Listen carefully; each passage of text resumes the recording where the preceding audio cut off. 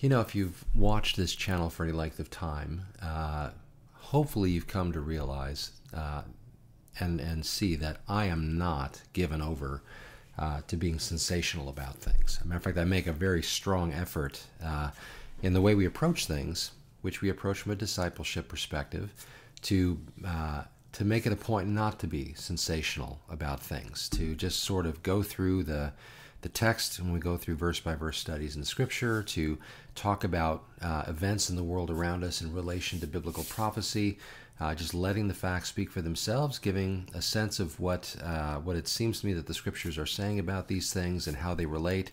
I always try to do so in a way that is not, sky is falling or any of that kind of stuff. That's just not only is that not really my personality, but I think that can actually do a lot of damage to truly understanding ideas and being sort of open-minded to the broad sense of what Scripture might say on something. I think if we get really in a direction and just start getting so, again, just crazy into it kind of a thing, sometimes it blinds us to, other elements that might be weighing in on that subject. And so I try to be, really balanced about it. I have my views on things, no doubt.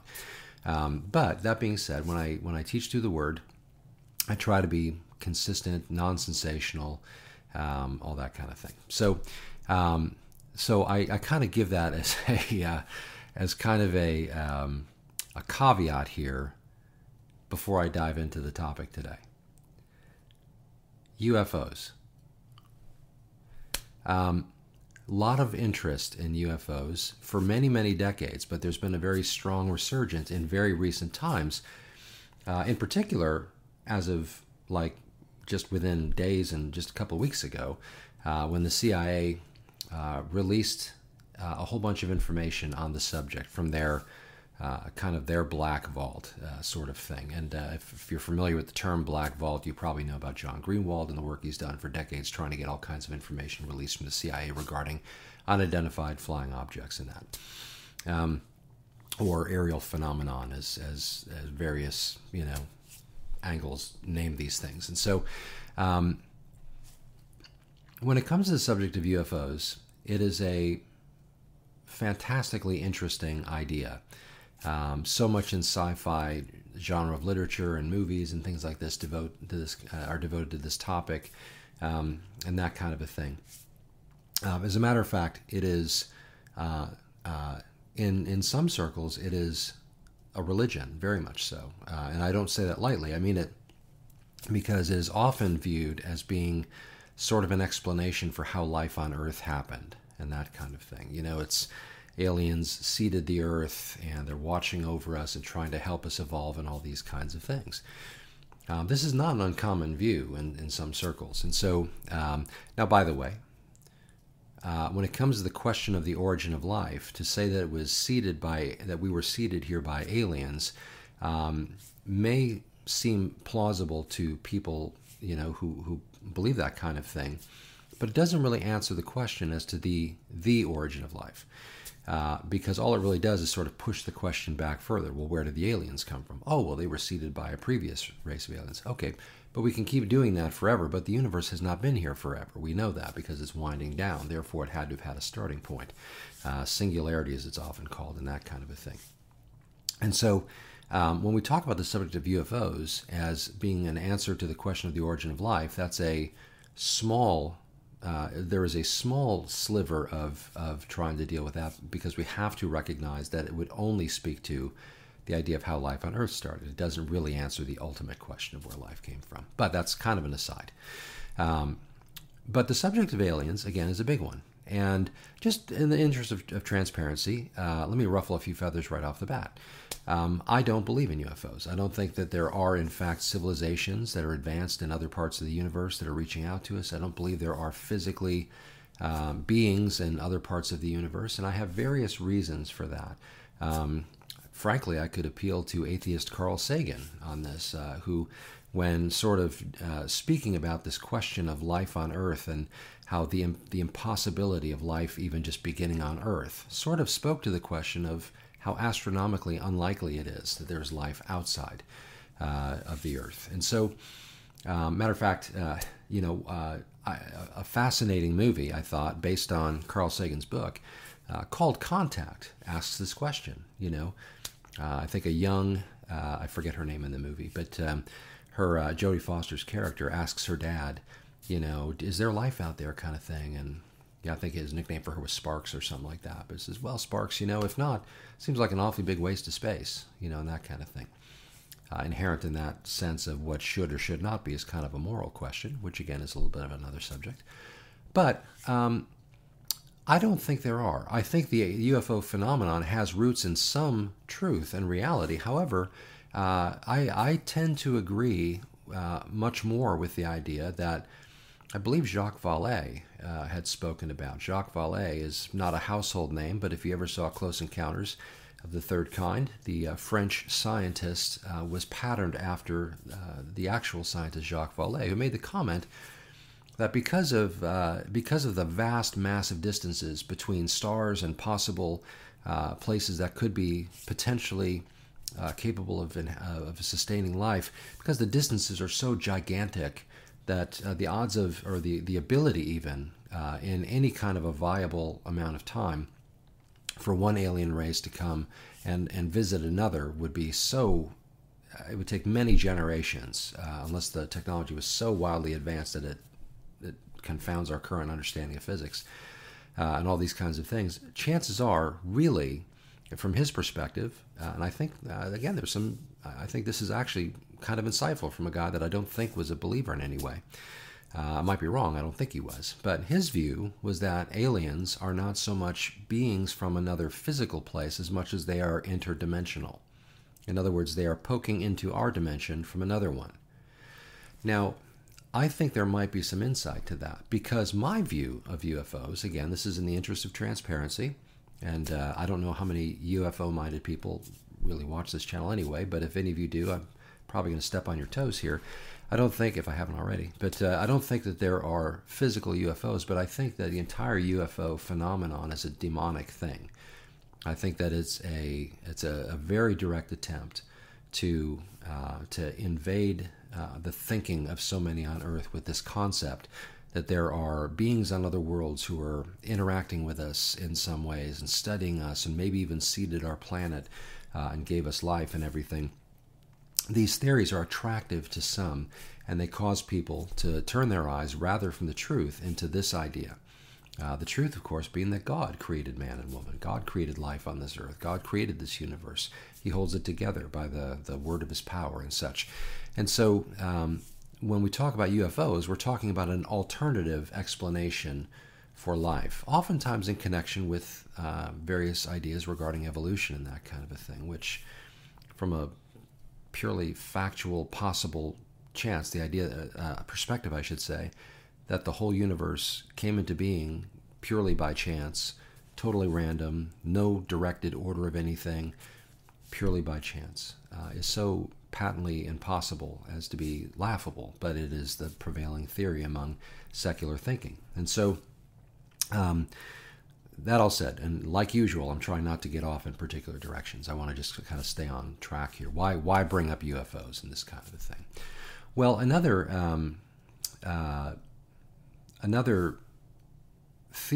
connected idea with that of UFOs is the possibility that UFOs may play some part in explaining what happens to many, many, many people, hopefully 1 billion people or more, suddenly disappearing from the face of the earth, namely the rapture.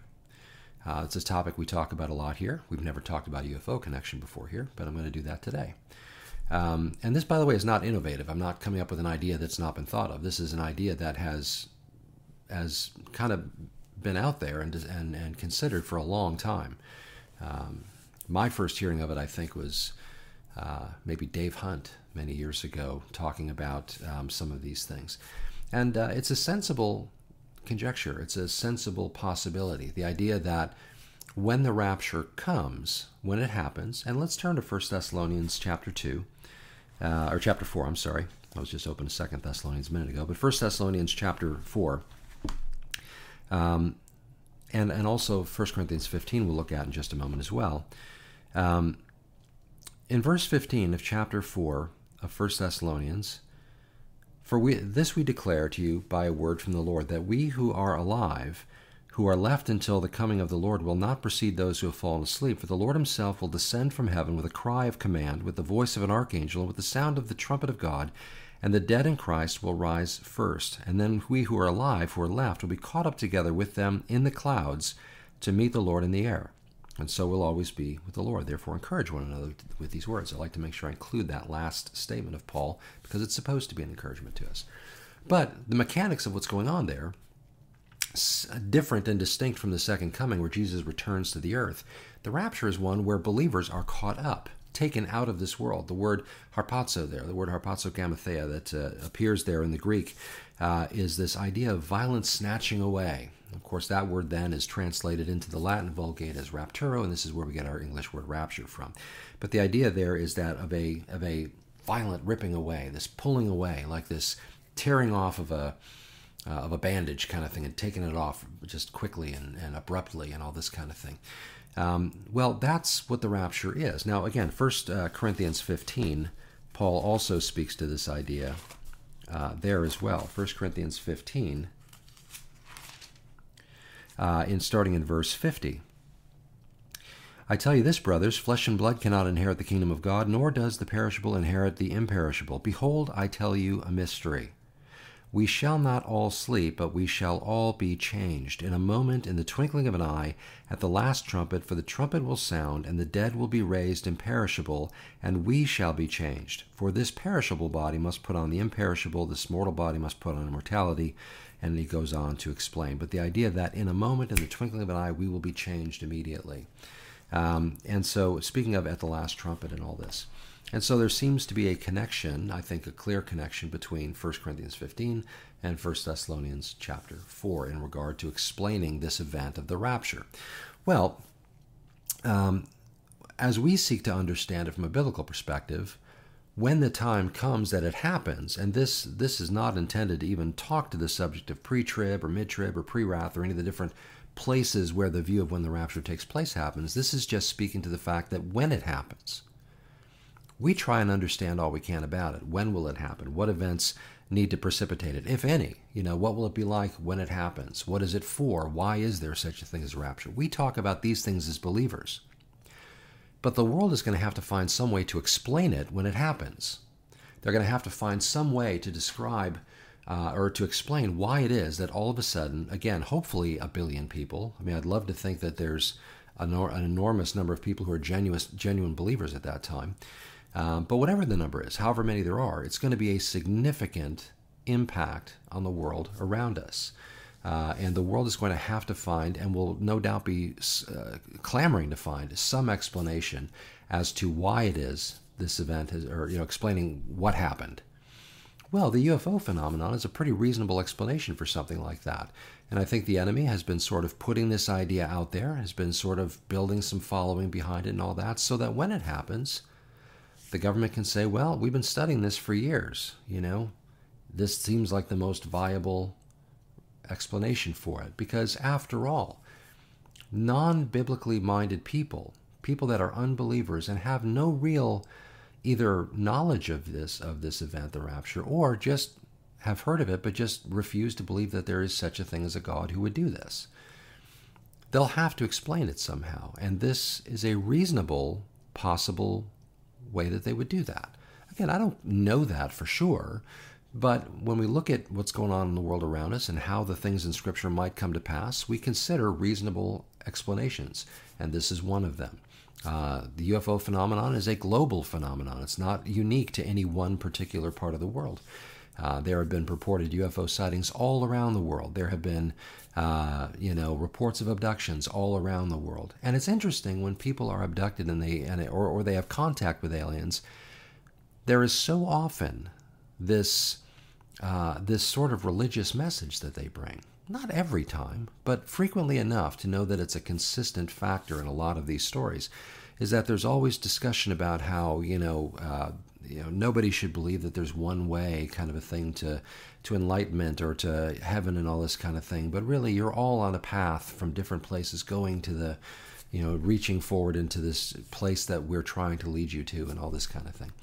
There's so often these messages that come through in these communications, purported communications, and it's interesting to me that in a field where there is really not often a connection with a divine being as much as there are.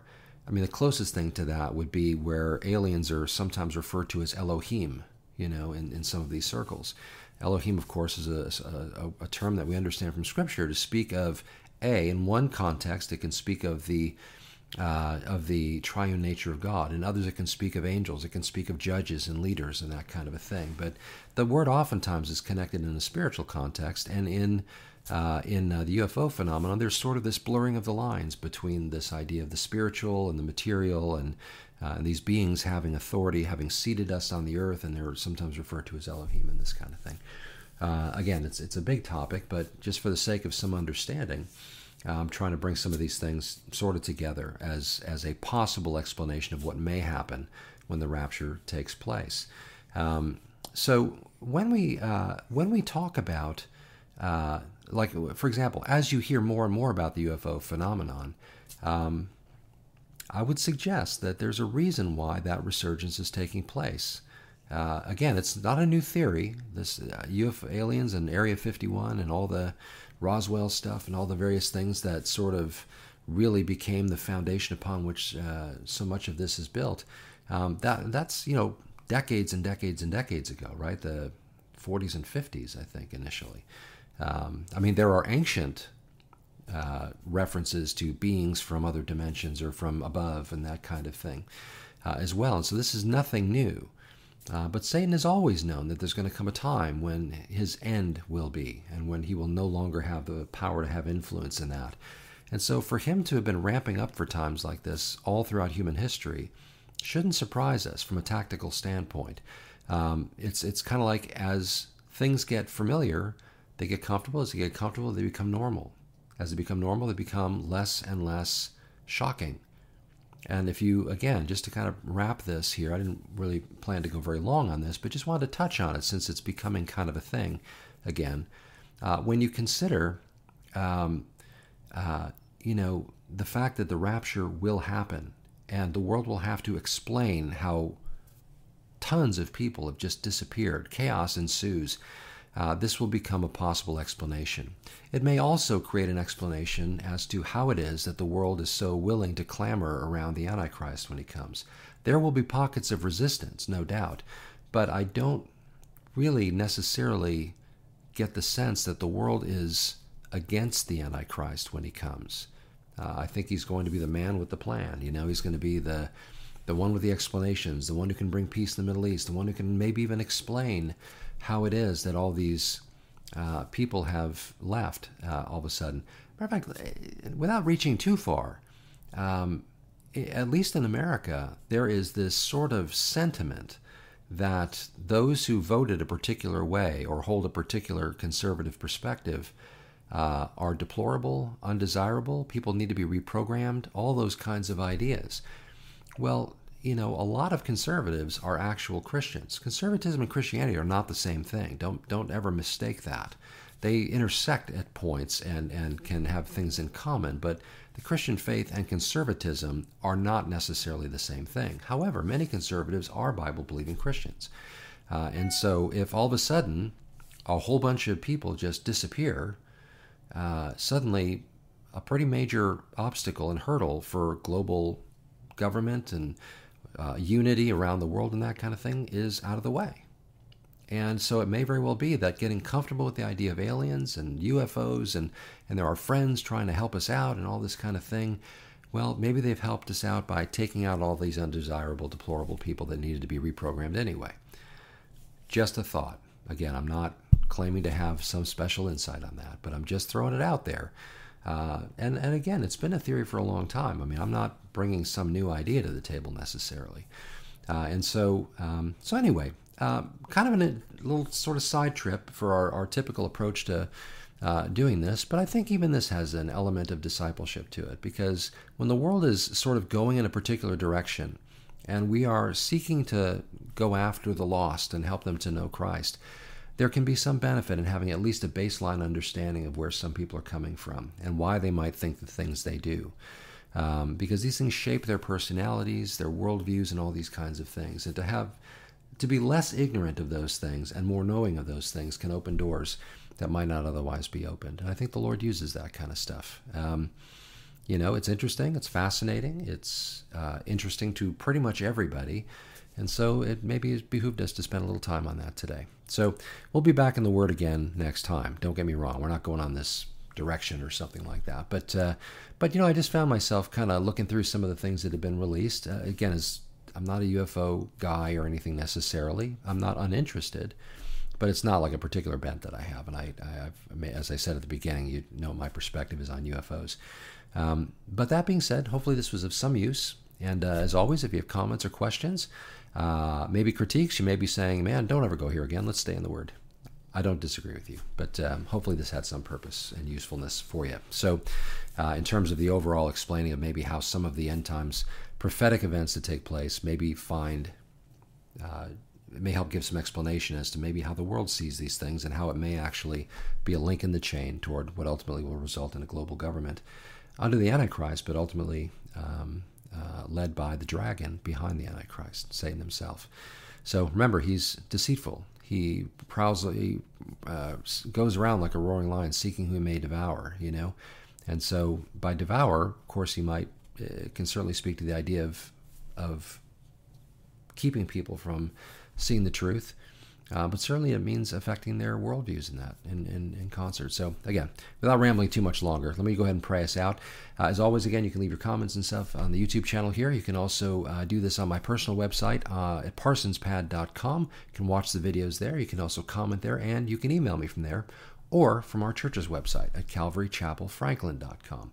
And if you are anywhere around the Franklin area, or if you're passing through and are just wanting to pay a visit, or you're looking for a home church, pay us a visit. We'd love to have you join in as we go through the Word together and grow in our faith. And as we live in anticipation of the coming of Christ to come snatch us away, as we were just talking about. Looking very much forward to that. So, all right, let me pray. Father, we thank you for even the way some weird things in society and in various people's worldviews, in understanding these things, it can help us get a sense of where the world is at and how it might deal with our departure when that comes, the snatching away when Jesus comes for his bride and we meet him in the air. Father, we just pray for those who are wrapped up in this whole genre, in this whole world. Father, those who are looking to aliens as salvation, rather than pinning their hopes on the one who actually did come to save us from our sin, from the penalty of our sin, from ourselves, really, and ultimately has come to give us life and life to the full. And so, Father, those of us who are believers, help us to understand a little bit about where the world's coming from, but mostly help us to keep our eyes firmly fixed on you, our great hope, our living Savior. Father, we thank you so much for sending your Son into the world the first time to pay for our sins, and we look so forward to the day he comes again for us, and then finally sets foot on the earth and establishes his kingdom. Lord, we love you, we praise you and bless you, and ask you to bless our times together as we continue. In Jesus' name, amen.